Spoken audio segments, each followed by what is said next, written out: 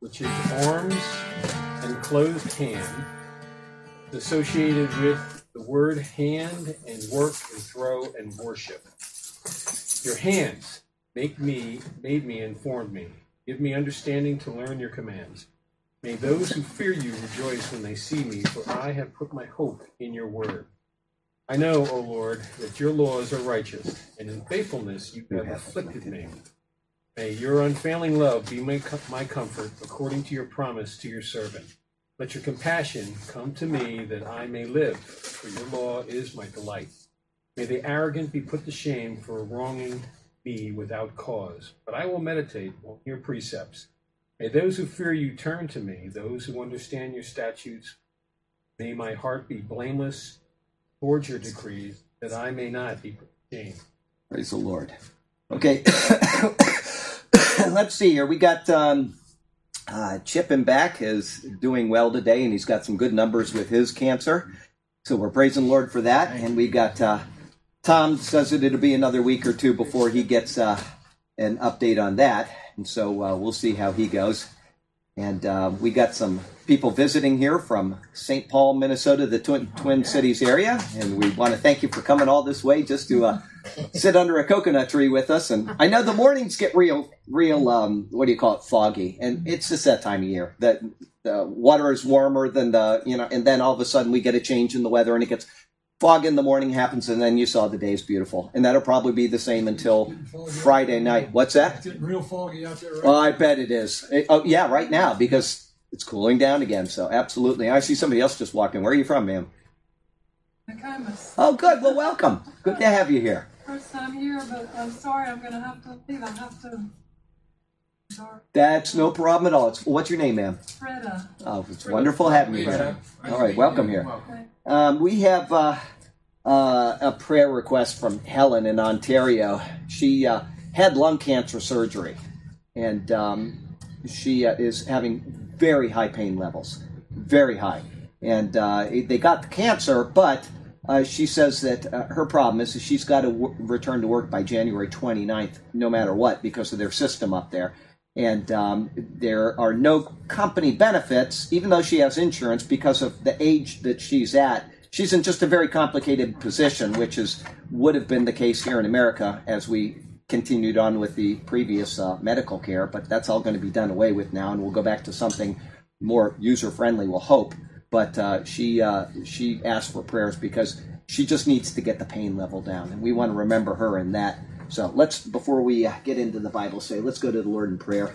Lord, we thank you so very much for the chance to come and to honor you and to open your word and to share in it with you. And we thank you for those that are visiting here today, and we would pray that they'd hear something that would bless them and that the word would sink deeply into all of our ears and then into our hearts and change us and mold us into your wonderful image, Christ. We thank you for this precious word. We thank you for the chance to share it and to just look into it. And we pray for these people that are in here today, and Helen, who's sent a request for prayers as well, and for all the others that are attending online, that are a part of this congregation and that have their own pains and trials and difficulties. And you know each one of us, Lord. So search out our hearts and open up your grace, your fountain of grace, and meeting our needs according to your wisdom. We thank you for, once again, the chance to meet here and to share in this beautiful treasure, your wonderful word. We thank you and we praise you in Jesus' name. Amen. Hello, Pat. How are you today? All right. Good. Okay, I got a couple things. I did not get to do this last week because Burke took over because I was sick, and so I appreciate that. But what was it that I wanted to read? I had this is my monthly Table Talk magazine, and I usually have something that I want to read out of here. And I don't know why I have the page on here. There was only one page, and I think it was probably because it was a good article. We'll get started, and if it turns out not, I remember. But we might as well read whatever it was that I highlighted here. Just for you that don't know, this Table Talk magazine, which comes out of Ligonier Ministries, R.C. Sproul, who just died a couple weeks ago. He's a Reformed theologian, not a dispensationalist. I have a lot of disagreement with him on that and a couple other issues. But I read this every day of my life, and there's a lot of valuable information in there as well. This is by Aaron L. Garriott. He said, I remember why I highlighted this, is because it's exactly how I feel about the Word of God. I do not believe that God speaks today. I just don't. If you disagree, I have no problem with that. People think I'm insane for saying that, and that's fine. But I believe that God has spoken. That's explicit in the book of Hebrews chapter 1. There's no need for further revelation, and in fact, it would only convolute our walk with the Lord to have people prophesying today. So here I wanted to read you this. Somebody agrees with me on this stand. Why doesn't God speak to us today in the same manner he spoke to people in the Old Testament? There's a commonly uttered question that presupposes God isn't speaking to us today. Yet, if we believe that God speaks at all today, the question is how? The author of Hebrews leads off his letter answering this question. God has spoken finally through his Son, Hebrews 1:1. Jesus Christ is the vehicle for God's self-disclosure. But how does Jesus Christ speak to us? My 3-year-old daughter knows the answer to this question. Her catechism asks, where do you learn how to love and obey God? Answer, in the Bible alone. There are 5 solas that the Reformed theology stands on, and I agree with each one of them. Sola Scriptura is one of them. Scripture alone. We don't need doctrine from anywhere else because the Bible is God speaking to us. He has spoken to us, and it is his revelation of himself. So he's got a 3-year-old girl that's already being catechized, or however you pronounce that, so that when she grows up, she'll be a sound person. Talk about starting him out young. Good job, buddy. The next question is, who wrote the Bible? Answer, chosen men who were inspired by the Holy Spirit. That God speaks through the Bible, yet chosen men wrote the Bible, seems to be paradoxical, but there need not be a logical disconnect if we understand the Great Commission. The commission Jesus gave to his apostles just prior to his ascension. Yes, chosen men wrote the Bible. These men were commissioned by Jesus. This is called the apostolic age. We had the age of the prophets. We had the age of divine revelation through the people of Israel, and then afterward we had the apostolic age. The apostolic age ended when John wrote the word amen in Revelation 22, verse 21. It ended. That we no longer need God's revelation because he has spoken everything that we need for our current practice, our current doctrine, and what he wants us to know in the end times. There are certain things he doesn't want us to know, and there are certain things he doesn't want us speculating on. But what he wants us to know, how do we know that some things are not to be known in the end times? Because the 7 thunders spoke, and the Lord said, don't write it down, right? We know that there are certain things that he did not want the people of God to know. People can claim that they know what the 7 thunders are, and they can write websites and put a donate button on there and fool people, but we're not going to know. The Lord has spoken through his word, and that's where that stands. So he said, yes, chosen men wrote the Bible. These men were commissioned by Jesus. The commission was situated in the context after his life, death, and resurrection, and before his ascension. The task of these men was to continue laying the foundation of the church. Now, a foundation is laid how many times? You lay one foundation. Jesus Christ is the foundation, and then it says in 2 Corinthians that the foundation is the apostles and the prophets. What does that mean? It means that they speak about Jesus. In other words, the one foundation is their word about the Lord. Okay, there's one foundation. He's the cornerstone. He's the capstone. He's everything in between. But there is one foundation, and that is by the apostles and the prophets. Unless you believe in continuing apostolic authority, which there's nothing to support that anywhere in human history, even though the Pope claims it and other churches around the world state that they are apostles. They aren't, okay? They're not writing the Word of God. They're not receiving the Word of God. So, if you disagree, that's fine. I'm not one to argue this, but I just disagree with people that say that they have divine revelation, because then, by necessity, it should be put into Scripture. It should be something that is there telling us what we're supposed to be doing with our life. And we don't need it. There's no need for it. So we'll go on. This is significant because Jesus told his disciples in John 10 that he would gather other sheep who are not of the fold of the first century Israel by ensuring they hear his voice. But these sheep won't hear the voice of the master directly. That is, we don't hear the voice of Jesus in the same way the apostles did. No, we hear the voice of Jesus through the writings of the apostles. I really like this article. That's why I'm reading it to you, is because out of the entire table talk, sometimes I get so angry that I point at it and I poke at it and I underline stuff. But in issues when it comes to sola scriptura, I am right on board with these guys. 7 chapters later, John records the high priestly prayer when Jesus prays not only for his disciples, but for those who would believe in succeeding generations.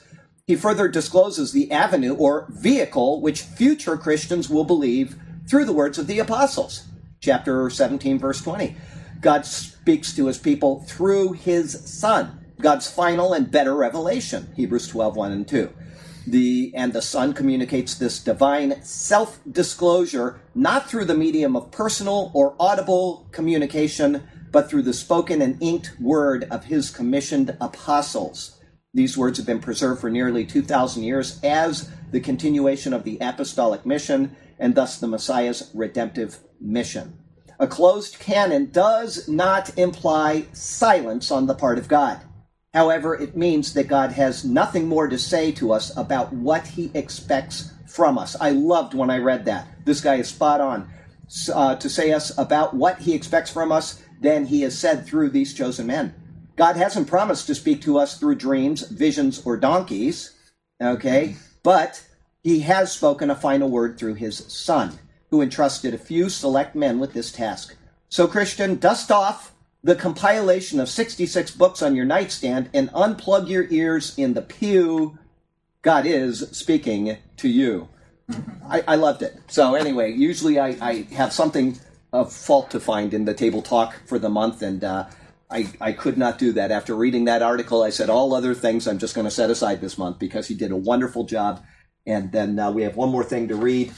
Today's the 11th of January, and this day in Christian history. Where is Timothy? His mother and father wondered once again. The lad was often late for dinner and predictably hard to find. When at last his parents found him seated under an apple tree, he was teaching the catechism to a rapt congregation of New England Indians, whom he met in the street and invited to discuss the Christian religion. Completely absorbed in his endeavor, Timothy Dwight had forgotten the hour. The particular event, though not out of character for the little boy, was highly unusual for someone his age. He was 4 years old. Oh my gosh. Born in, talk about rearing up a child in the way of the Lord. Catechism stuck there. It stuck real well. Born in 1752, Timothy Dwight, the grandson of Jonathan Edwards, no surprise, was a child prodigy. Between the ages of 4 and 11, he was schooled in classical literature, taught himself Latin at 11 years old, and studied geography, grammar, biblical history, and the histories of England, Rome, and ancient Greece, all at 11 years old, folks. At 11, he was tutored in Latin and Greek, and at 13, he entered Yale. He graduated at 17, continued graduate study, and became a hired tutor at the college. It was an amazing record, but with sorrowful side effects. The 4-year-old who chose teaching the catechism to eating supper became an adult enslaved to intellectual achievement, something that I've warned against here before. He gave up the physical exercise and cut back on eating and sleeping for increased study time. After ignoring his body for the sake of his mind, he was sick for months and nearly died. He was left nearly blind, never again to read without terrible pain and headaches or write without help to record his dictation. But Dwight served God, who works good out of all things. Since he no longer could read, he went outdoors where he could talk to people. Instead of learning from old dusty theology books, he learned from the man on the street. The long-term fruit of Dwight's personal suffering was an increased understanding of the life and labor of the common man. When the American Revolution began, Dwight joined the Continental Army as a chaplain. He counseled, prayed, and exhorted men to faith and courage in the midst of fear and death. In the crucible of war, a pastoral heart was born. In 1783, he accepted the pastorate of the church in Greenfield, Connecticut, where he shepherded his flock and taught at an academy. Still an intellectual, he began to speak and write against French deism. In 1794, he published A Discourse on the Genuineness and Authenticity of the New Testament, a defense against anti-biblical French philosophies, taking root at the university level throughout the newly formed United States. In 1795, God called Timothy Dwight to a new chapter in his life. he became the president of his alma mater, Yale College, a growing hotbed of deism. If you're not careful, I'm telling you, churches, universities, they all have to be careful. They all have to be watchful, because if not, within one generation, everything that had been worked for on the foundation of the gospel of Christ would be lost. We've seen it in every single Ivy League college or university out there. All of them were started as theological seminaries. Today, none of them teach the gospel of Christ. Not one of them. So you will lose it.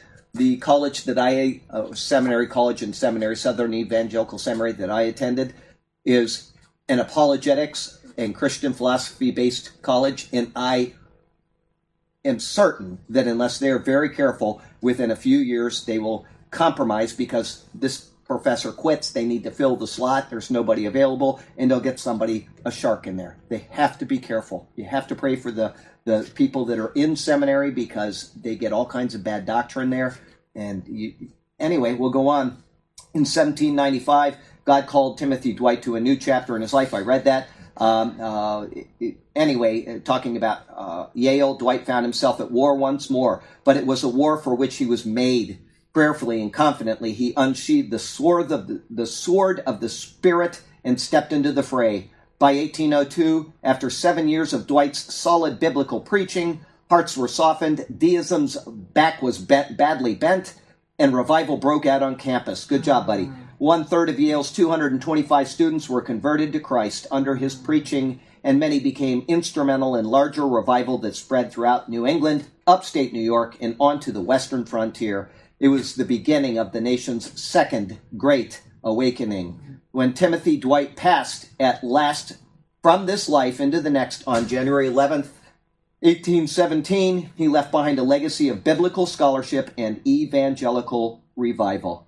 They have a reflection. How did God work his purposes through Timothy Dwight's loss of most of his eyesight? How might his life have been different if he had not had the problem with his eyes? Was it a positive or a negative for his life and ministry? Well, just like Isaac, who spent more than 40 years of his life in bed blind, because the Lord used that for his glory.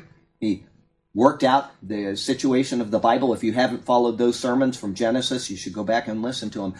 What was it that happened when he was blind that served God's greater purpose in pictures of Christ? On and on and on, the marvel of what is revealed in those passages.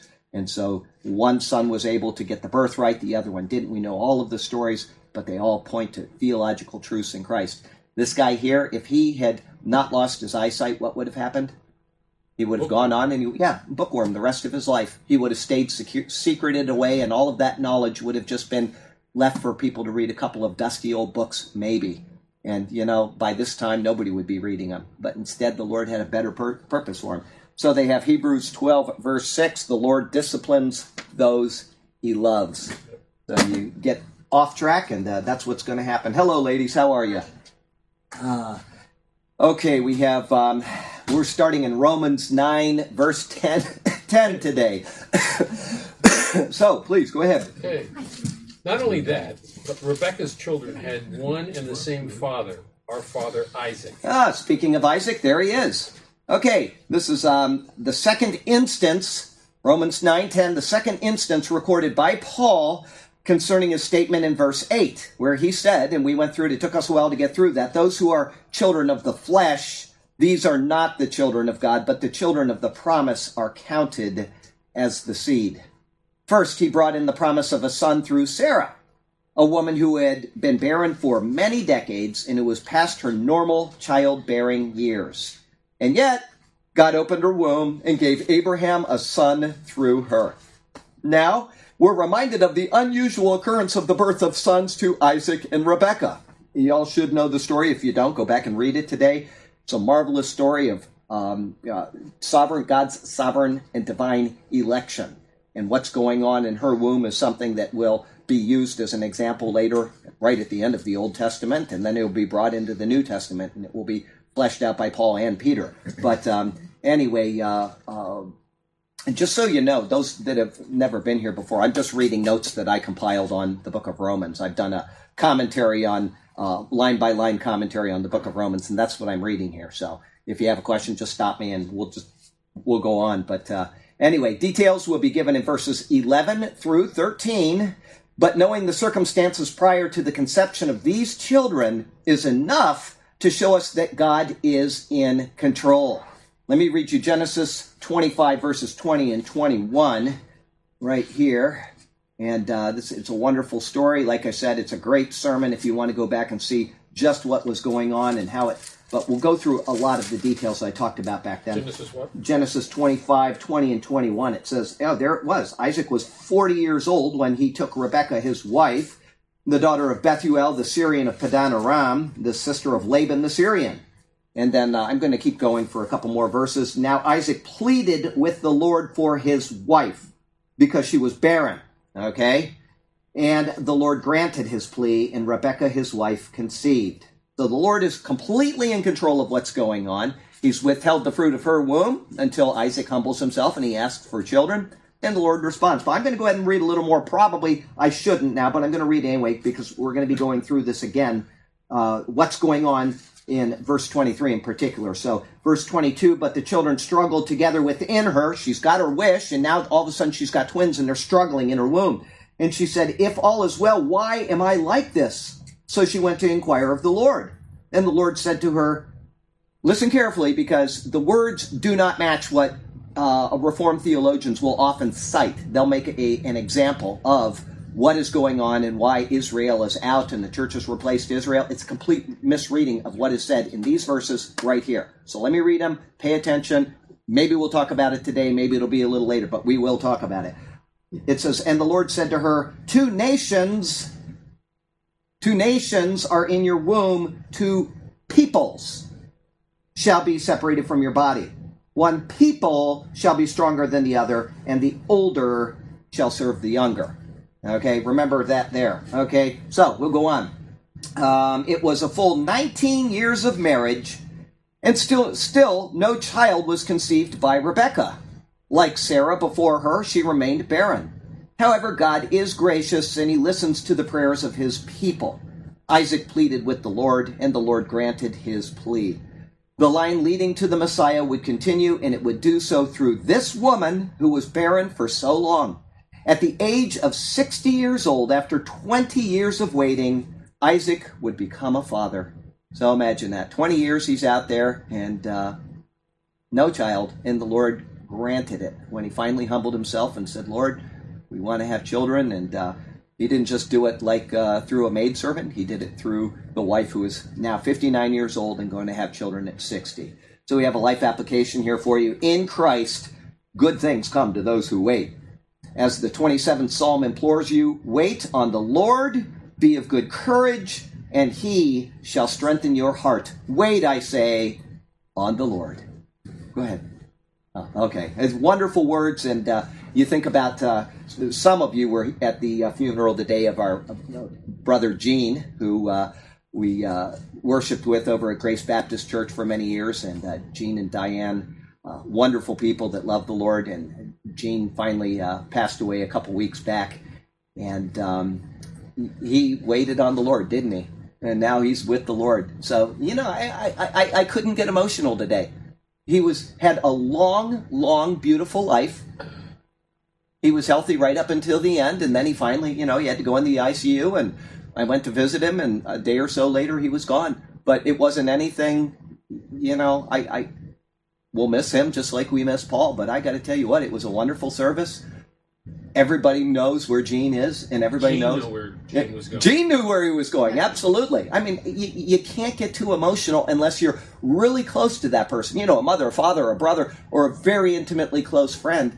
It's hard to get emotional when somebody goes home to be with the Lord, except in an excited way. I tell Hideko all the time, there's nothing keeping me here. If the Lord calls me home today, I want you to dance. Just dance, because I'd much rather be there than here, especially after the flu last week. I bet you I said, and you think, well, maybe that's not right to say it, but it's the only thing I could say. When you're feeling so miserable, the only thing I could say was, oh God, or oh Jesus, or oh Lord. I bet you I said it 400 times. You're miserable, you got to throw up, and oh God. There's nowhere else to turn. I don't know what people do other than, without Jesus, how can you exist? So When you happy say for that to Jean. Hideko, does she get a little upset? What's that? Oh, yeah. Oh, boy.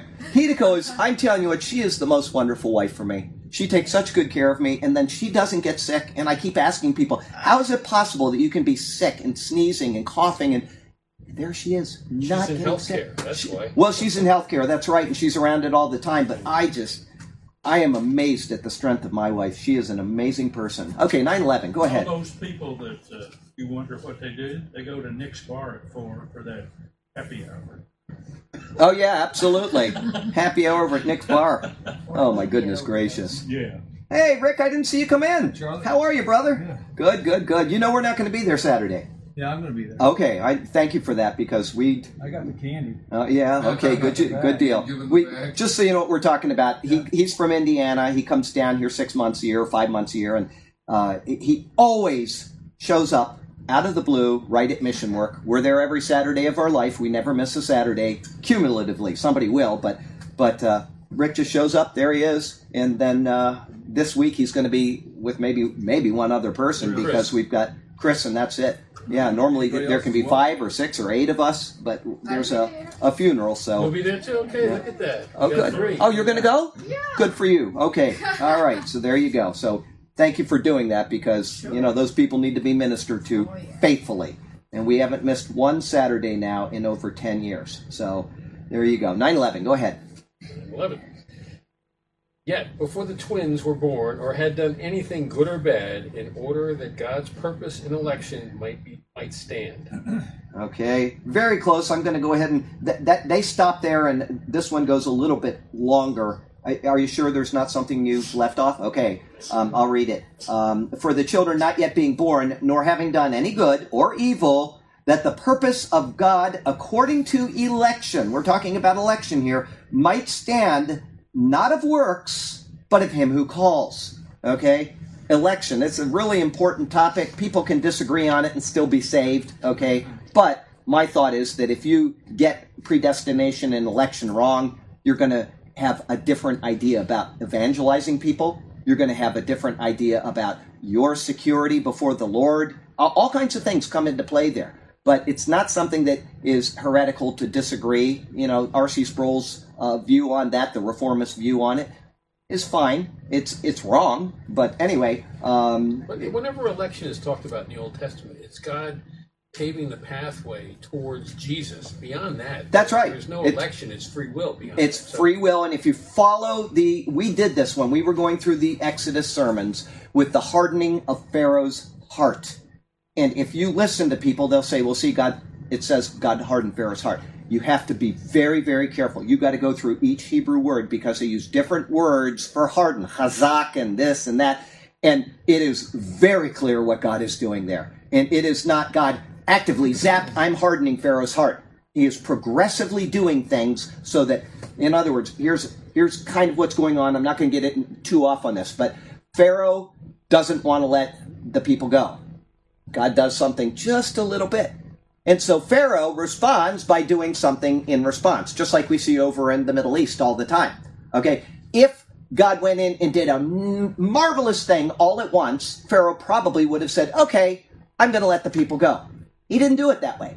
He passively hardened Pharaoh's heart. Pharaoh is to blame. God is not to blame for actively zapping that guy's heart. And you have to be careful following the Hebrew word by word. If you haven't watched those sermons and you want to understand what's going on, it's a lot of sermons. It took a long time to get through those things, but it is very clear what God was doing. He was passively hardening people's heart. So in the end, it's the person's fault and not God's. You can't say that God hardened me on purpose, and so he's, as a Reformed theologian would, they would say that God created people to be condemned. Okay? I think that's perverse. God wants all to be saved and all to come to a saving knowledge of Jesus Christ, according to Peter. So he does not want us to be condemned. But to effect his purposes, he will work incrementally to have somebody harden their own heart against him. Did you have a question? Just a comment. For me, it works better if you think of that whole issue in terms of God's foreknowledge. That's right. You can't know. No, that's God. He has the foreknowledge. Lord. There is something that you may hear in a church from time to time. It's a very good example of somebody walking up to the gates of heaven, and it says, do you know the example I'm going to give? It says, saved from the foundation of the yeah, saved from the foundation of the world. And then when you walk through and you look at the other side, it says that Whosoever will. whosoever, yeah, the one you're walking in, it says, whosoever will come, come. It's a welcoming offer that Christ gives. But when you turn around, it says God knew from the foundation of the world that you would be saved. So it's called synergism. Monergism means that God elects you, he saves you, and if he doesn't want you, you're not going to be saved. That's God's sovereign will without any interaction at all. Synergism says that God makes the plea and you must respond to it. And it's obvious. He gave the cross. He gave his son to die for the people of the world. The plea must be accepted. Okay? And plus we have how many whosoever wills in the New Testament. We've got if you believe, if you choose, if you, on and on and on. The words are very explicit. So you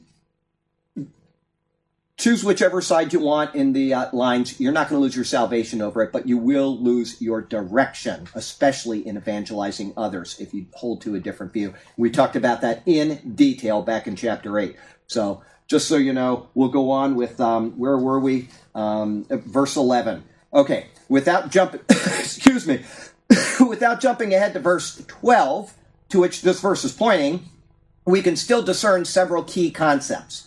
There were two children, twins, in the womb of Rebekah, Jacob and Esau. Okay, now they were obviously not twins identical because one of them came out hairy and red like a garment and the other one came out smooth. So, but they were twins, okay? And if you read the original Hebrew, it says that Jacob was a smooth man. You know, they insert words there, but I like the way it reads. He was a smooth man. It makes me think of somebody like in a what do you call it? A pool player or something that can trick other people. Anyway, just, it's like you get to where David, and he's accosted by Nathan the prophet, and the Hebrew says, you the man. It doesn't say you are the man. They insert the word are. So you just think of nowadays people are saying, you the man. Well, there you go. Anyway, it's fun to read it. If you go through the Bible without the italicized words, you'll often get some pretty fun insights.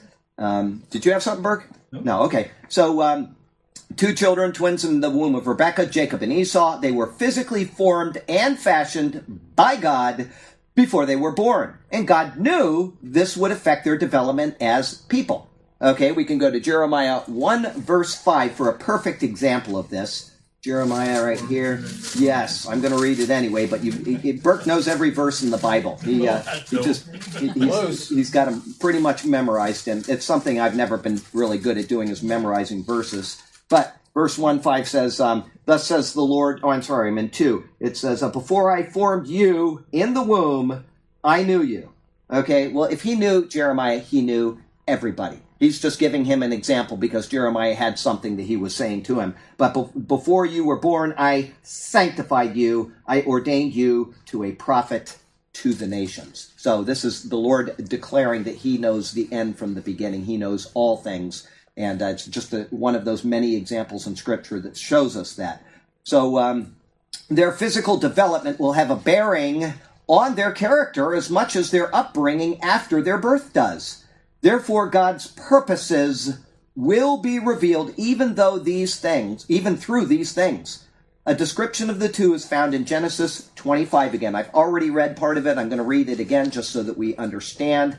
Genesis 25. Let's see here. It says, verse 24. Oh, okay, I didn't read this. So when her days were fulfilled, for her to give birth, indeed, there were twins in her womb. And the first came out red. He was like a hairy garment all over, so they called his name Esau. And afterward, his brother came out and took his hand and took hold of Esau's heel, so his name was called Yaakov. Isaac was 60 years old when she bore them, or Jacob. Anyway, I'm not going to get into all the details, but just to kind of whet your appetite on that, you have the name Esau, and that is a picture of Adam, okay? In the New Testament, when man was formed, God asah, he created him. There's two words for creation, bara, in the first sentence of the Bible and used elsewhere for an act of creation. Then you have asah, to make something. And so Adam is the made man, and he is a picture, Esau is a picture of the made man. He's red. He's like the color of the earth, where he was taken from. So he's got the red. And then you have, what's his name, Jacob. And he is he who follows after. He's the heel grabber. Can also mean supplanter, because when you grab somebody's heel, you trip them up. All of this points to Christ. Okay, you've got the first, you've got the second. Every single thing that was going on. And then, of course, Esau's name is changed later from Esau to Edom. That's right, Edom, okay, which is the people who descended from him. And that is a picture of Adam. It's the same root again, Adam and Edom. And everything about their lives is making pictures of the coming Christ. It's an astonishing study. If you want to learn what is going on in those passages, watch those sermons. You will be blessed. I absolutely am certain of that. And I always get tickled when somebody emails me and says, I've started, they started by watching the prophecy updates, and I am always saying to people, stop watching all these prophecy updates. It's kind of like self-defeating doing that, but I want people to get into the Bible. And once a month, somebody will email me and say, I started listening. I started with Genesis. I've gotten all the way through there. I'm going into Exodus. That makes my day. That somebody is willing to just simply, they download them. They're all on, MP3. You can get them right, strip them right off the internet. You can watch them on YouTube. That touches me more than anything else that as a preacher, there's nothing that means more to me than people that are willing to learn the Word of God. And if I can be a part of that experience for them, and I'm not talking about just listening to these sermons. Listen to anybody that's out there that does a proper handling of the Scripture and learn all you can. I'll listen to a sermon sometimes on, turn on Moody and somebody's giving a sermon, and I'll think, I never thought of that. I preached on that passage. I'm never going to preach on that passage again as long as I lived, and I missed that detail, and it just eats me up, and at the same time I feel great because I learned something. Listen to the sermons. Forget, I listened to that Joy FM this morning on the way back from my morning job, and they were talking about your New Year's resolution, and you're probably struggling at this point, and they said, you get up in the morning, and the first thing you do is lace on your shoes, and you go out to jog, and you're and I thought, that would be the first thing in the world that I would do every morning, is get out and jog. If you meant lacing your shoes. Oh, yeah, put on shoes. Yeah, that would be the first last, and then the jogging would be the second. I don't have time for jogging. I got to tell you what Paul says, that bodily exercise profits a little. It's the Word of God that profits for eternity. Why waste an hour jogging down the road, destroying your knees and all the other parts of your body when you could be reading the Bible? I do not have time for that kind of stuff. Life is a brisk walk. Life is a brisk walk. For me, my exercise is working at the mall. I get plenty of exercise there. I get very dirty there. And it's a wonderful thing. I love doing it every morning of my life except Sundays, and I get my exercise that way, and I can talk to the Lord while I'm doing it. But there is no strapping on shoes and going jogging for me. So we'll go on. It says, God's purposes will be revealed even through these things. I read the description of the boys. These two children, before they had done any good or evil, as it says right here, were known to God. Their physical traits were fashioned by him, and these physical traits certainly were translated into their demeanor as well. You read the story and you can't come to no other conclusion. Esau being a hunter and Jacob being mild and dwelling in tents. However, while in the womb, these traits hadn't yet been a part of their development as post-birth humans. They had done nothing to merit the bestowing of physical traits which would shape them. Nothing. God made that, and those traits followed after because of God's sovereign choice in how he would create them. Now, you could say, well, did God actively create them as he did? In their case, I would say yes, but does he actively do it with every person on this planet? He's made DNA. DNA is a self-replicating thing. Every person will logically come out a certain way if you match that person's DNA with that person's DNA. At this point in time, 2 days later, you're going to get a different child. It's an infinite amount of changes, but God knows those changes. That's why he can withhold a woman from having a child today, and then tomorrow she does. Why? Because he wants those children to turn out that way. He is sovereign over these things. He created DNA. Everything about us fits a pattern that he wants to happen and to occur in this world. Okay, so anyway, their physical traits were fashioned by him. These physical traits certainly were translated into their demeanor. Esau being a hunter and Jacob being mild and dwelling in tents, I read that. Okay, they had done nothing to merit that. In fact, they had done nothing at all to merit anything. where they were born, when they were born, to whom they were born, and so on, were all solely at the will and predetermined choice of God. Everything. Every aspect of who they were or would be came by the foreknowledge of God, that the purpose of God, as Paul says, according to election, might stand. He has prepared the way. The way has now been prepared for that person to be who he wants them to be. This is an immensely important concept for all people, not just Jacob and Esau. We have no right to call into question God's sovereign choices. We're bestowed life, time, and place according to his will. Paul will use this logic later in chapter 9 to explain to each of us that what God wills is right, whether we like it or not. You can say, well, God, why did you create me the way you did? Why was I born here instead of I wanted to be born in France in 1792 or something? Irrelevant.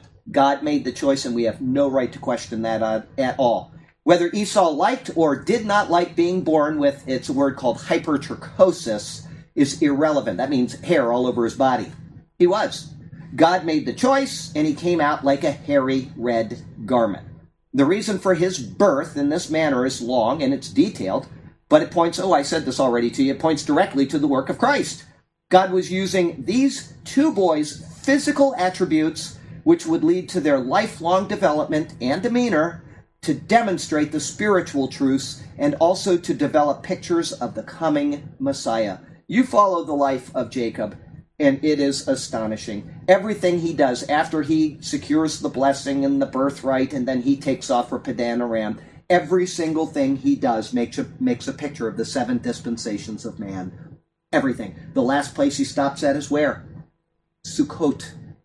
Sukkot. What's the last feast of the Lord that we're going to do in a couple weeks? Sukkot. Everything is pointing to the end game that Christ is doing for us. Everything that Jacob did was showing us the dispensations of man, how Christ was being revealed. One of the things, it's so astonishing. You look at Jacob is coming back. His brother is worried because his brother's coming. Esau's coming, 400 people with him, right? And he's worried, and he divides it up into 2 camps, a picture of Christ's work. All right? And then he starts sending gifts to him. Gifts to him. And he sends a certain number of gifts, and the gifts match the dispensations of time. He's coming.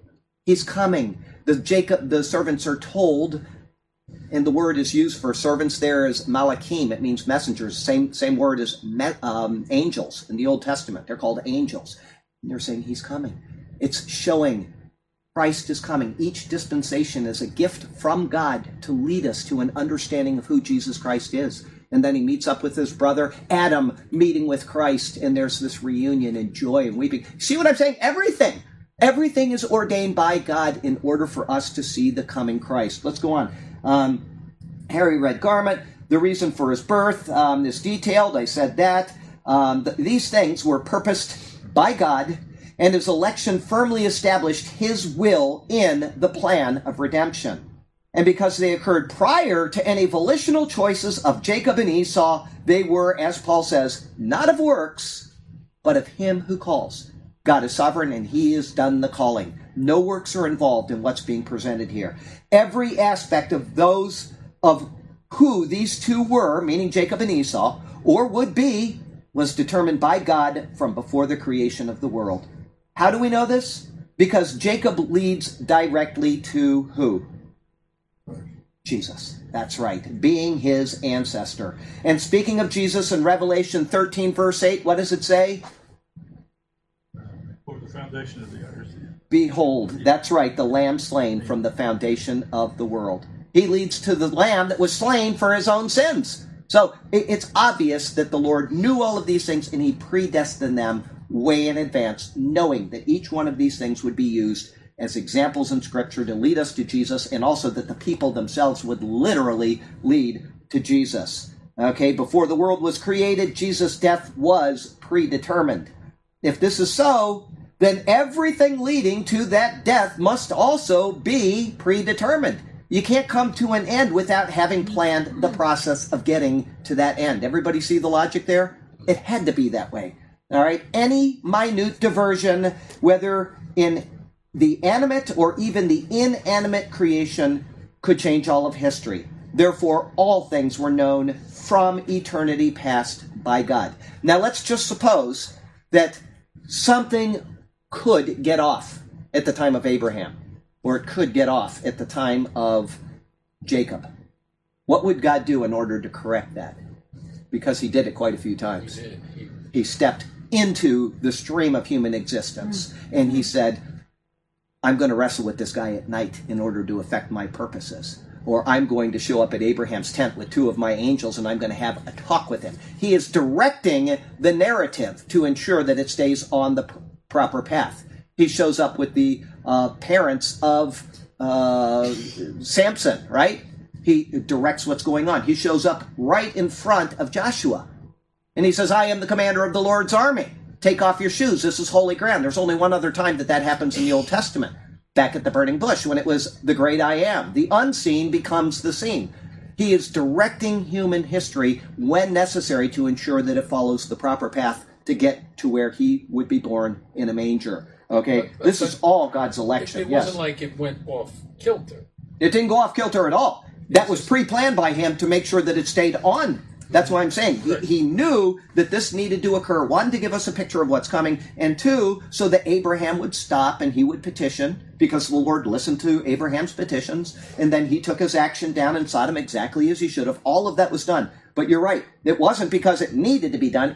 It did need to be done, but not because it was messed up and he had to somehow correct it. It was because he planned that would be the moment when he entered into the stream of time in order to do this. He is the master of time and space. He can show up anywhere he wants in his genealogy. He can show up anywhere he wants anytime to effect his purposes. And he did. And he led right up to himself. It's astonishing if you think about it. Anyway, that's why I always say I don't believe in any pre-incarnate Christ. As they said, that's a pre-incarnate theophany of Christ. I don't believe that at all. It's the eternal Christ. It is the same Christ that walked with the apostles. Same one.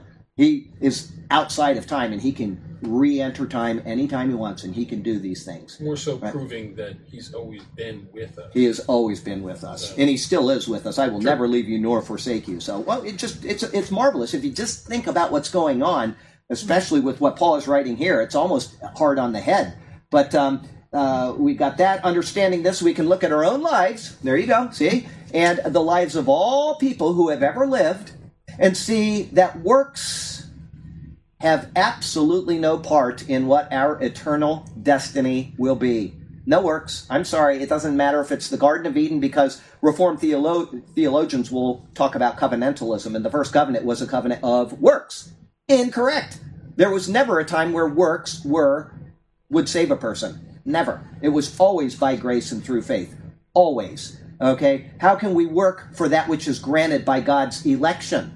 If God elected, then how can we work for it? Impossible. We can only receive it as a work already accomplished by Him. Done. It was done at the very beginning. Behold the Lamb slain from the foundation of the world. We can't work for that. That cannot happen. Okay? Knowing this, though, may lead to a view of life as fatalistic. But this isn't the intent of these verses. There's nothing in them or in any biblical passage or concept which negates free will in accepting the work of Jesus Christ. Nowhere are you going to find that in the Bible, unless you take the verses which they cite out of context and they say, see, John 6:44 is the prime one that they use, and they use it again and again and again, and it is completely wrong in what they're analyzing.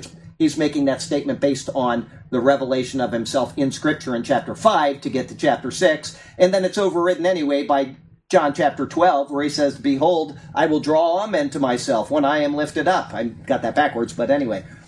So John 6:44 is not a good verse, and it's the one verse that they hinge all of their Reformed theology on. Choice. We have a choice in our salvation. Okay? Knowing this, though, fatalistic view. In fact, the concept of free will is actually upheld by knowing these things. Just because God knows what the choice will be in no way means that the choice we make is not valid. And I've had people say that to me. They'll say to you, well, if God already knows the choice you're going to make, then there's no free will involved. It's absolutely not correct. You know what? I know what my son is going to do when I turn my back. And I say, don't do it, and I know what he's going to do, right? It doesn't negate his free will. I turn around and he does it, right? We have certain things that we can know. How much more God, who knows all things? He knows the decisions we're going to make. He's given us the book that tells us what to do and what not to do. And yet he knows that we're not going to follow this book at some points in our life. If you're Charlie Garrett, like every 15 minutes, right? But that is the way it is. He has given us his instructions, and then he knows when we're not going to pay attention to him. That's free will. It goes before salvation. It goes after salvation. It merely shows the infinite wisdom and knowledge of God, who even knows what we will choose before we choose to make the choice. Okay, he already knows. He knows all things, but it does not negate our free will. My son had free will to do what he wanted. I'm picking on him today. Oh, my poor daughter. You all know Tangi. Oh, she sent us a picture this morning. You know, you have these selfie things that you can make yourself look really gross, and big lips and her nose that's this big. She got an allergy.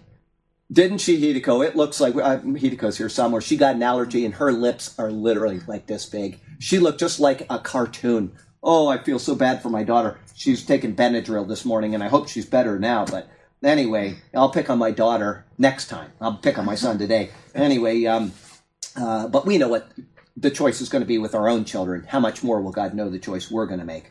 Okay, Vincent's Word Studies, quoting Godet, have the following thought on this matter. Eternal salvation is not complicated. The matter in question is the part they play regarded from the theocratic standpoint. Paul is speaking of the election and choices of Jacob and Esau from God's perspective and in accord with the will of God. But what needs to be noted when considering this is Paul's statement of the boys as not yet having done any evil or good or evil. Okay? It's not complicated. If these babies will eventually do evil, which in fact they will do, then to deny free will in them would be to ascribe the doing of the evil to God. Absolutely right. See? Okay? This is why the concept of free will is actually upheld by what is being discussed here. We are free moral beings who make our own choices, good or bad. We make our own free moral choices. God merely knows what those choices will be. He is not the author of evil. We cannot ascribe evil to God. And that is what Reformed theology ultimately must do. And so what they do, instead of saying, well, they know they can't do it. And so they just leave the blank and they say, from whence comes evil? Well, it's a question we can't answer. And they just leave it at that because they are not willing to accept that people have free will. If you deny free will, then there is no way you can ever resolve the evil issue. If you want to know about the evil issue, go back and watch the first 4 or 5 Genesis sermons I did. I go into great detail on it. Why did the devil fall? How did it fall? What about free will in man? How does that come about? It's all right there. Mostly I'm citing Thomas Aquinas, great theologian from the 13th century, but I will tell you that it is answerable and it is not complicated. But if you're not willing to believe that man has free will and salvation, then you'll never come to that conclusion. But they will never deny, you will see Reformed theologians will never deny that man has a free will to do evil. Okay? They will never deny that, but they will deny that you have a free will to receive Jesus Christ voluntarily. That phrase, from whence came evil, that's not good. No, not at all. Then no. Why do they well, fall because back on that? because they have nothing to go on. No. There's nothing to go on when you deny free will in man. You have to ask the question and just leave it alone. Whence comes evil? Who knows? It's a mystery. Well, I'm sorry, it's not. God has shown us right there in the first pages of the Bible exactly how the machine works. And it's a same problem that has been infecting all people all along ever since. And the answer is very, very simple. I'm going to send my son to take care of this problem that you messed up. And you have the choice. And if you accept that choice, good job, buddy. And if not, I got some bad news for you. That's it. It's simple. Anyway, let's go on. Let's see here. He's not the author of evil, but he is able to use our evil towards a good end. Where's an example of that right in the Bible? I'll give you Joseph, exactly the one I was thinking of. The brothers sold off their brother Joseph, right? They did evil, and what did he say years later? He said, what you intended for evil, God meant for good. He was able to take their evil, and he was able to make wonderful pictures of Christ. Absolutely astonishing pictures of Christ, from being thrown in the pit all the way up until his exaltation as the second in command of Egypt and everything that follows. Marvelous pictures of Christ. Absolutely astonishing The stuff. biggest one is the evil that Israel did to Jesus. Absolutely. He was able to use that evil for good. And he's saved many, many billions of Gentiles around the world in the process, and a few, a remnant of Israel. And that will all be corrected. We're not at chapter 11 yet, but we're getting there. And when we get there, you'll see how God is correcting that. Okay? God is not done with Israel. I cannot imagine anybody saying, we've replaced Israel, and here's how you... As a matter of fact, prophecy update this week, unless I change it, the Christian part of that prophecy update is going to be solely on somebody's commentary on exactly this issue. I got so frustrated reading it. Somebody sent it to me that I thought, we'll just read this guy's comments so you know what people are thinking. A Presbyterian minister, how... yeah, we'll not get onto that now. Okay, to understand this better, an example may help. God gave the directive to Noah to be fruitful and multiply and fill the earth, back in Genesis 9, verse 1. Explicit in this verse is that there is a God, right? Implicit in this verse is that in the bearing of children, in order to fill the earth, there is a responsibility to this God. That's implicit in there. Okay, he says do something, so we have a responsibility to do it. If someone has children and they don't train the child up in the way of the Lord, they are not fulfilling God's will for the children. Right? Everybody got that? Yeah. God's will is that we train up a child in the way of the Lord. If such a person procreates and claims they are fulfilling God's mandate, while at the same time denying God through their actions, then they're not truly fulfilling God's mandate. He said, fill the world with people, right? Well, I'm just doing what God said to do. But then they're not doing the rest of what God told them to do with those children. Right? Okay, the condemnation of those children came through the free will choice of not acknowledging the very God that they claim they are acknowledging through the procreation. Free will must be, and in fact is, a central part of our relationship with our Creator. It's a necessary part. And how people can rip it out and say we don't have free will is beyond me. Life application. To deny free will in man ultimately leads to ascribing evil in the world to God. It ultimately does. I don't care. There is no argument that any Reformed theologian has ever come at that can deny that fact. They'll just say it's not true and we don't know where evil comes from. Okay? Calvinist and other doctrine will deny this, but it is the logical result of verses such as Romans 9, verse 11. God's formation of us, which ultimately helps determine who we are, does not lessen our responsibility to act in a morally right manner. We all have moral choices that we will make and that we must make, and it's our fault when we don't make the right one. It is solely our fault because I didn't spend enough time in this word learning what God wanted me to do. I can't process the decision. And if you're not a theologian on the word, you can always write your pastor and say, Pastor, I've got a dilemma and I don't know what to do. What is it that I do with this? And my answer is usually the same thing. Is it against God's will? Well, yeah. Well, then don't do it. Or if they say no, then I say, then pray to God about it, sanctify it through prayer, and go do it. He's not inhibiting you from doing things. But if you pray, Lord, this is something that I'm deciding on whether I should do or not, and I don't want to do it if it's not what you want, do you think he's going to make that happen in your life? Absolutely not. We've got Ray and Jess who were they showed up at the funeral today. That was so nice of them. They're here starting deputation so that they can take their 3 little children and go off to a life in Papua New Guinea, right? And he said, we could have gone to Colombia and it would have been $3,000 a month would be our required budget. And the Lord closed every single door because they've been praying about this. They've been going to school now for 3 years of intense schooling to serve the Lord as missionaries. When I remember when they were young and they were scared to even talk about it. They knew that they were going to be missionaries, but they were, what will happen when we have kids? What's going to happen when they completely yielded to the Lord? And what happened? They're going to Papua New Guinea. They've got to raise $9,000 a month. You talk about the biggest challenge yet ahead. That's it right there. You talk about people that show up in a church and the church says, oh yeah, we'll help you, and they give them $10 a month.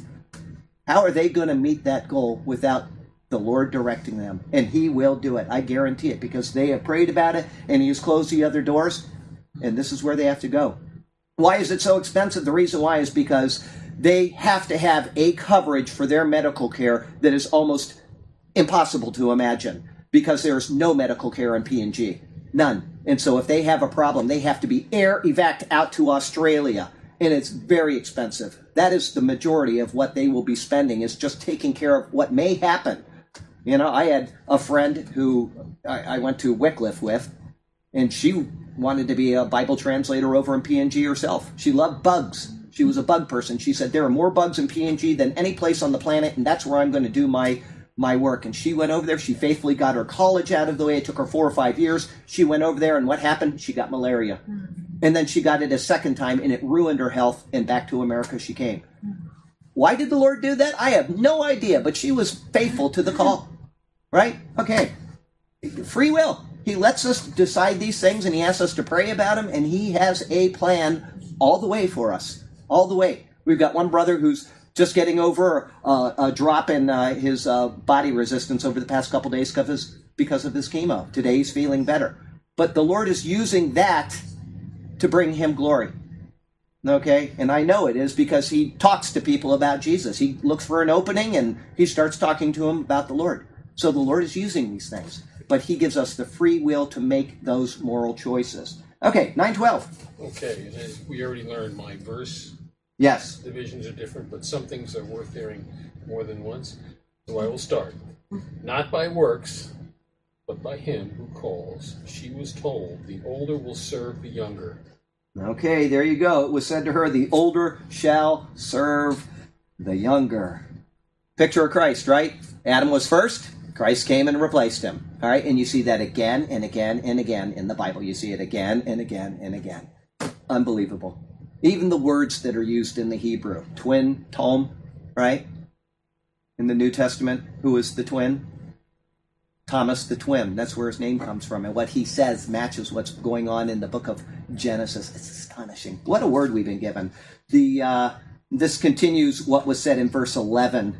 Before the twins were born to Rebekah, they struggled in her womb, right? Children will fight as children do, apparently even in the womb. But this is an unusual occurrence because they actually beat each other up. The Hebrew word in Genesis is yithrosatsu. And these two were really punching and bruising each other. They're having an argument in mom's womb. Can you imagine that? Talk about starting life off on a bad note. Mom was worried about both their safety and hers as well. And because of this, she went to inquire of the Lord. The account is found in Genesis 25, and I'm going to read it again here. I told you we'd be getting there, and read it a second time today. Genesis 25, 22. But the children struggled together within her, and she said, if all is well, why am I like this? So she went to inquire of the Lord, and the Lord said to her, 2 nations are in your womb, 2 peoples shall be separated from your body. 1 people shall be stronger than the other, and the older shall serve the younger. Okay, at a time when the children were not yet born, nor had they done any good or evil, except beating each other up, God made his divine election. The older shall serve the younger. The natural order of family life was once again reversed, as had already happened several times in the book of Genesis. The younger was placed ahead of the older, and thus we see the doctrine of divine election into redemptive history, introduced into redemptive history. This doctrine will find its ultimate fulfillment in the work of Jesus, and which is so clearly explained by Paul throughout the New Testament. Before they were even born, God elected the older to serve the younger. However, this serving and subordination isn't limited to the children, is it? Remember I told you to pay attention to those verses? Rather, the verse in Genesis says 2 nations are in your womb. It is therefore speaking both of the immediate and the future. In this, then, is also a picture of the true people of God, the elect. It is astonishing how much is in this verse concerning the doctrines of the Bible, the foreknowledge of God, and the confusion that results from what is being said. Seminaries have entire courses on concepts which arise from what is being discussed about the Lord and what he said right here to Rebekah. What is being stated has led to some of the most heated battles in all of church history. If you follow what Calvin taught, you can trace it right here. If you follow what John Wesley taught, you can come right here.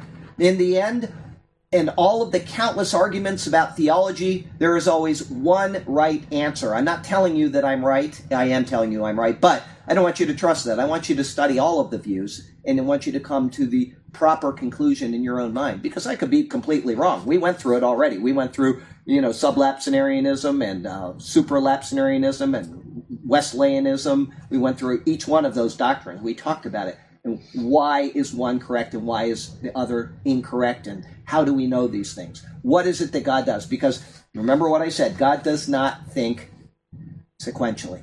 And he also does not think dicursively. God knows everything immediately and intuitively. Everything.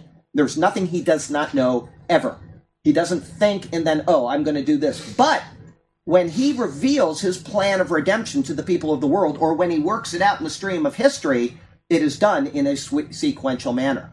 So we have to know first what God thinks, and then we have to see how he has laid it out. Because if we get it wrong, then all of a sudden, God chooses somebody to be destroyed. Before they're ever born, he says, that person is going to go to hell. He has no choice in it. I am sending him to hell. That is the logical outcome of hyperlapsarianism. What would it be? Supralapsarianism or whatever. You got these people that say that it's double predestination. God predestines these people for salvation. He predestines those people for condemnation. Okay? And then you have the second option. God predestines these people for salvation, but he just doesn't care about these people, and so he doesn't do anything.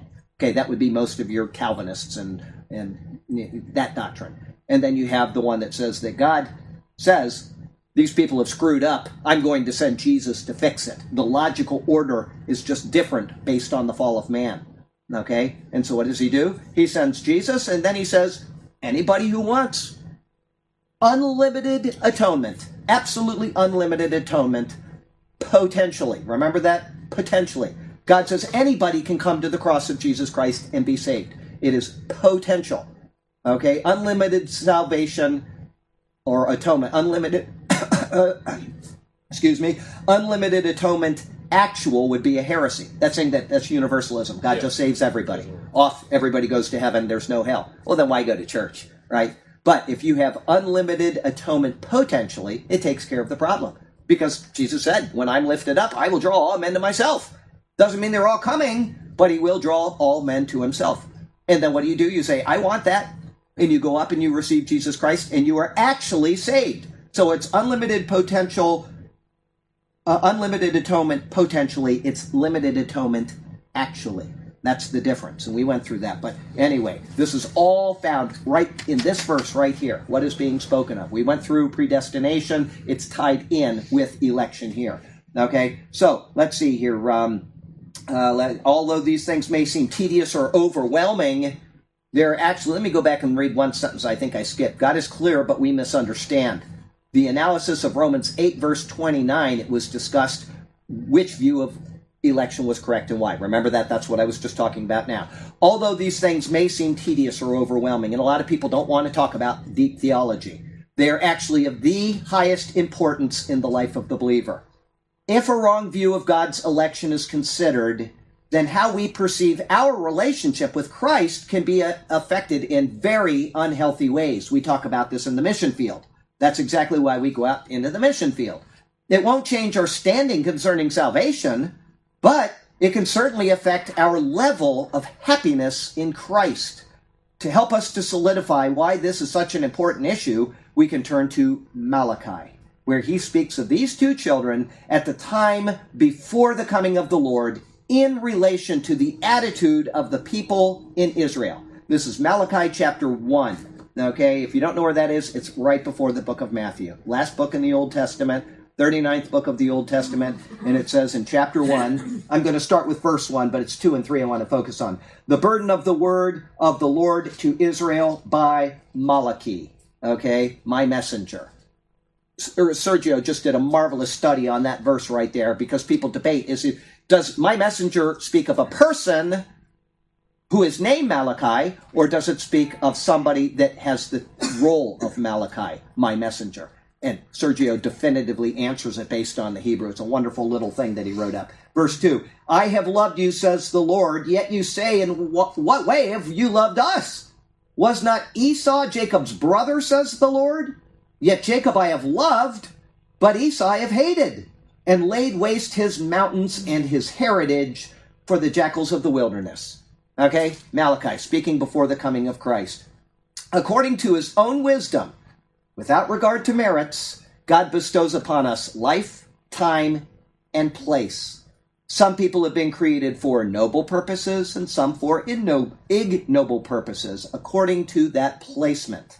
However, all who have the opportunity to hear the message are also given the opportunity to respond to it. And what does Paul say in the book of Corinthians, 1 or 2 Corinthians? He says that not many of you were, wealthy, not many of you were this or that.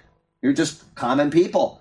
So even in the ignoble purposes of life, he might have a very noble purpose for us, right? Anyway, in substantiation of this, we can look at the future of these people, the Israelites and the Edomites. They have descended from Jacob and from Esau. Everybody got that all the way through the Bible. When you see the Israelites, they descended from Jacob, okay? Or they were grafted in, according to Exodus 12. There are certain things you can do and be circumcised and then blah, blah, blah, and then you can observe the Passover and you are as a native born. But we'll just go with Jacob and Esau for that right now, okay? It says here, they have descended from Jacob and Esau, who are both named in Malachi and by Paul in Romans. After being subject to the Israelites, and this is really important, I hope that you'll get what I'm trying to say here. The Edomites were eventually assimilated into the Hebrew people. I brought this up in a prophecy update about 3 weeks ago because it's such an important issue for people understanding Bible prophecy and what's going on in the world with this group of people over there that people say, well, they're not really Israelites. Right here. Okay, this is noted by the Jewish historian Josephus. You've got Israel, you've got the Edomites. The Edomites are living in the land of Israel, and a decision was made according to Exodus 12. All right, it says, this is noted by the Jewish historian Josephus. He says that about 129 BC, a guy named John Hyrcanus, who is in charge of Israel, subdued all of the Idumeans. Those are the Edomites. That's the term that the New Testament uses for the Edomites, Idumeans. You see Herod the Idumean, the king, right? They were Edomites, and he subdued them, okay, and permitted them to stay in the country if they would circumcise their genitals according to the Bible and make use of the laws of the Jews, exactly what Exodus 12 allowed. And they were so desirous of living in the country of their forefathers that they submitted to the use of circumcision and of the rest of Jewish ways of living, at which time, therefore, this befell them, that they were hereafter no other than Jews. Exactly what it says in Exodus chapter 12. If you perform these things, you will become as of a native of the land. It is done. You are now a part of the collective body known as Israel. So everybody understand what happened there. And that's recorded history. These Edomites were allowed to stay in the land, and they became part of Israel. After this is what's important. After this same group, because it includes the Israelites and the Edomites, who are all Israel now, that same group of people was cut off from God's favor. Why? Jesus. They rejected Jesus, and they were exiled for the second time. As I said, Leviticus 26 presupposes 2 exiles. At least 2. It could presuppose 20, but it presupposes more than 1 exile, and we know that there were 2 exiles. Okay, so now they're cut off. This includes the Edomites and the Israelites. Done. Anybody that comes to Christ is now a part of something new called the church. Okay? But that group of people is cut off. That lasted for 2,000 years. Exactly as the Bible predicted would happen. Ezekiel 4, we can go through that calculation again someday. However, the day has come, and they are regathered and have been returned to their land. Who has been returned to the land? Israel. Israel, who includes the Edomites, who were exiled because they rejected Christ. Okay? The Bible in both Testaments says that someday Israel will come to a saving knowledge of Jesus Christ, and that all Israel will be saved. Thank you. Okay? This includes the Edomite people that were assimilated into Israel before their dispersion. They were none other than Jews, exactly the way the Bible provided for them. Okay? So now do you see what's going on with Malachi, chapter 1, verses 2 and 3? What's going on with Paul here? And even more than that, there are Jews who have accepted Christ since the first century and who continue to do so today. In fact, one rabbi said that more Jews have come to Christ in the past 19 years than happened in the last 1900 years. He's that worried about it. But they're coming to Christ. They are provided the exact same salvation and the same promises as anyone else that comes from any of the lines of Adam.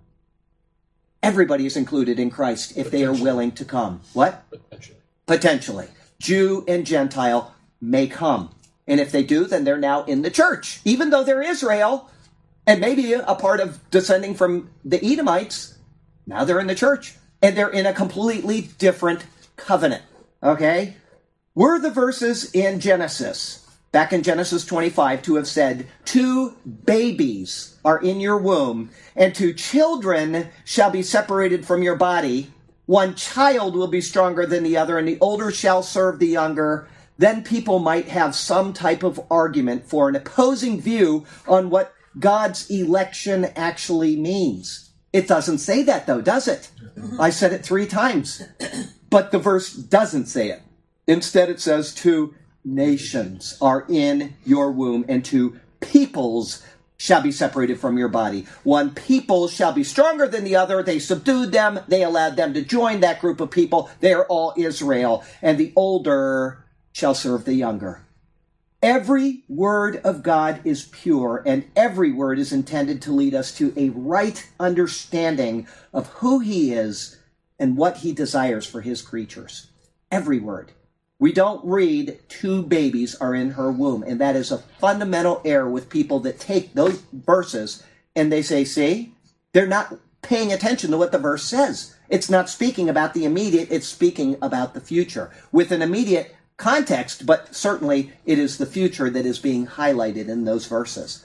Okay, do we have time for one more verse? Let's see here. Yeah, we'll get one more done. Life application, individual verses, especially those which are citing Old Testament, cannot be ripped out of context in order to establish theology. If they are, then only confusion and an unhealthy relationship with God results. Keep things in context and verify everything that you read and hear. Everything. Because I've told you about some of the people that are such great orators out there, wonderful speakers, and yet their theology is so bad that they misdirect people to the point where they are completely confused about the purpose of Jesus' cross, about how it relates to Israel, about how it relates to the Gentiles, and yet they stand there and people follow them because they're great orators. Forget oration. That is the least point. You know that on Sunday morning for sure. Thank God for cut and move on the video editing, right? Oration doesn't matter at all. What matters is what this word says. That's the only thing that matters. Somebody stands up in the pulpit and just makes stuff up and says that the Jews are saved apart from coming to Christ in the new covenant, and thousands of people are listening to that and they don't even pay attention. And you tell them, anyway, we'll just go on. 9:13, go ahead. Just as it is written, Jacob I loved, but Esau I hated. I hated. What is he doing? He's citing the Old Testament, right? We just read that. Paul continues to make his argument concerning election directly from the fountain, which is God's word. This is a direct quote from a portion of Malachi 1, 2, and 3, which I just read you. I'm not going to read it again. The terminology used in this verse causes undue stress and even anguish among some Christians. I've been in Bible studies where people say, how can God hate? They're completely taking everything out of context. They're worried about the word hate instead of focusing on what God is showing us through election. That's why election is a doctrine in the Bible. We have to understand what God is saying in order to understand what God is doing. Okay, so what kind of a loving God hates like this?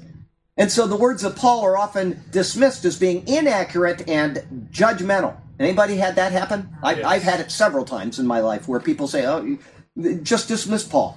He is disregarded, and it's back to the Beatitudes for a lifetime of sermons which fail to take in the whole counsel of God, not understanding at all what God is saying or why these pictures from the Old Testament were ever used in the first place. However, there are many such examples to be found in both Testaments which speak of the love and hate in a comparative sense. First, we're going to turn to the words of Joab, which were directed to his king, the great King David. I'm going to take you to 2 Samuel chapter 19 and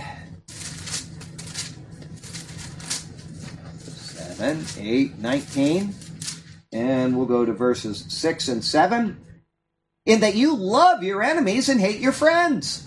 For you have declared today that you regarded neither princes nor servants. For today I perceive that if Absalom had lived and all of us had died today, then it would have pleased you well.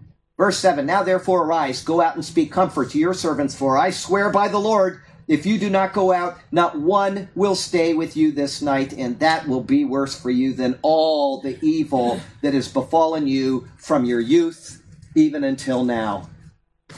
Joab was commenting in a comparative and ironic manner to show David that his actions were only harming his relationship with his subjects. It cannot be assumed at all that he actually meant that David hated his friends. Right? He's making a comparison. But I have to ask you this before I go on. Was Joab right? Yes. He was absolutely right in what he said. The people of Israel would have rebelled against David, and it would have been the end of his kingship. So he got good advice from a really bad guy. A guy that, in the end, he said, make sure his gray head doesn't go down to the grave in peace. Right? He tolerated Joab because he was a good general, and he gave really good advice at times.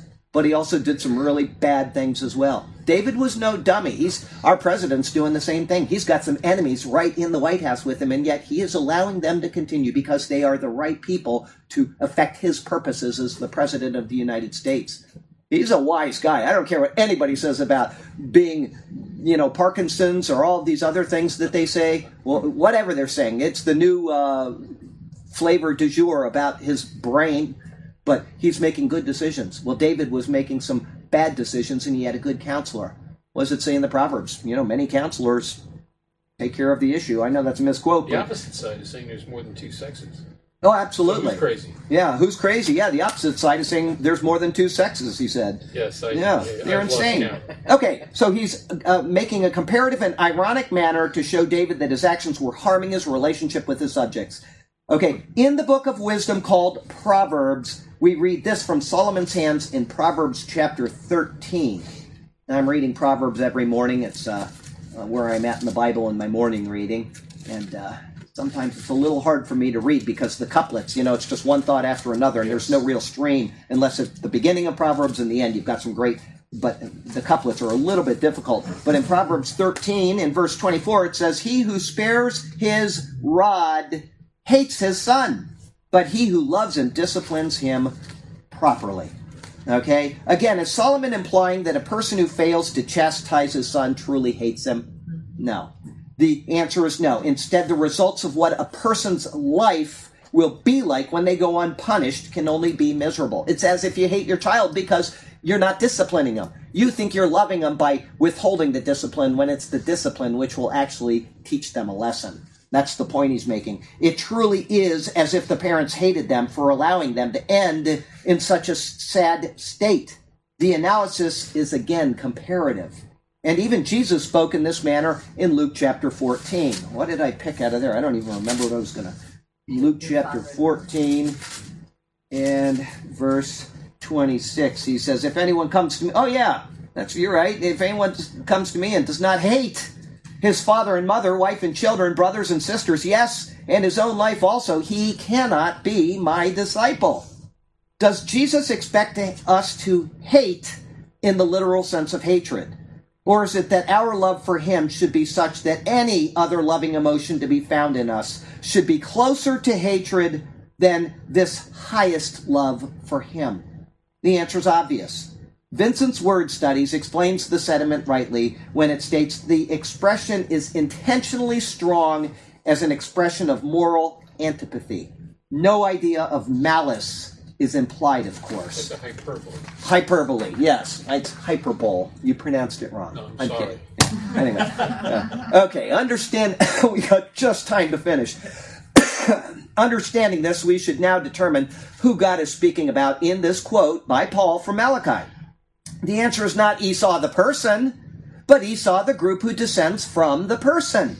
As noted in the commentary on 9:12, the prophecy given to Rebekah prior to the birth of the children was clear in this regard. Go back to Genesis 5:23 and you'll read that. And not only this, but so is the remaining portion of the prophecy from Malachi. The continuation of verse 3 speaks of laying waste his mountains and his heritage. Then in verse 4, Edom is quoted. In other words, Edom is representative of the Edomite people. Therefore, both Esau and Edom are referring to the people descended from Esau, not the individual. Before Jacob and Esau had done anything good or evil, God's election was made. However, it wasn't merely pointing to the election of the individual, but the election of the group who would descend from him. If this is so, then it can be substantiated that they are not all Israel, which Paul says right here, who are of Israel, as he proposed in verse 9:6. God's election must be based on something other than what we would immediately think.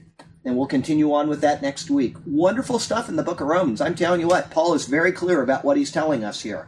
Life application, 1 minute to go. See, just in time. The Bible makes it clear that what God looks for in individuals is faith. Thank you. Faith, the big F word. Faith, our heritage, culture, race, economic status, etc. have nothing to do with God's favor. Zip. He took a harlot from the cursed line of Canaan and brought her into the ancestry of Jesus Christ. He also cut off kings who descended directly from David. He is not looking at externals, but the internals, and he is doing it with you as well. He's looking right on your heart. That's exactly, is this person an acceptable vessel for me to use? If you're saved, but there is a difference between being saved and doing things for the Lord, right? You have your choice to make. You have your doctrine to set, and then you have to follow whatever path you're going to follow. Are you going to pursue Christ? Are you going to go out and do things that will honor him? You're going to watch a lot of TV? Your choice. You want to, lace up your shoes and go out for a morning jog? Go ahead. Read the Bible. That's a lot better for you. It'll last you a lot longer when you're...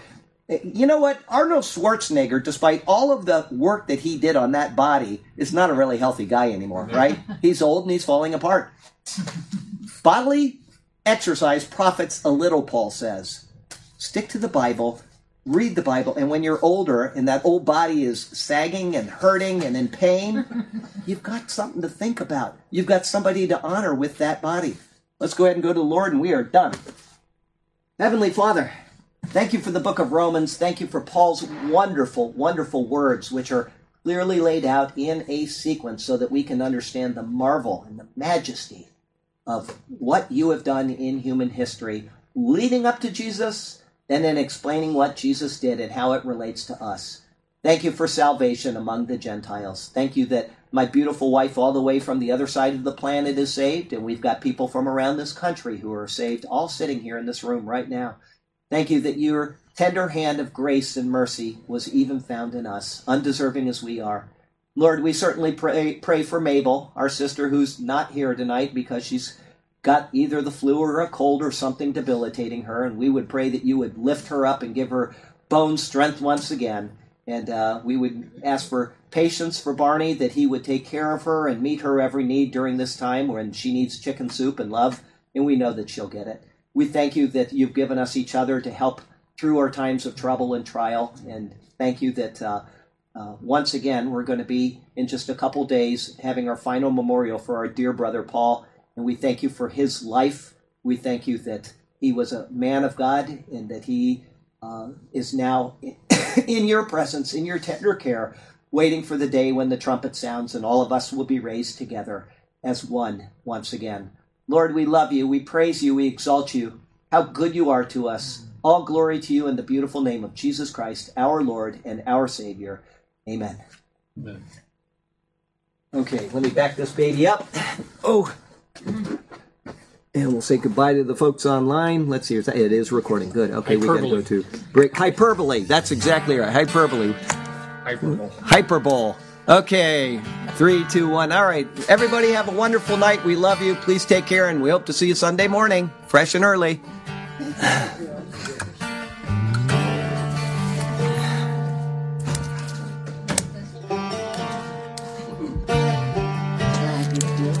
Oh, I'm telling you what, it is so good to not feel bad. It is so good. Wow. Which one?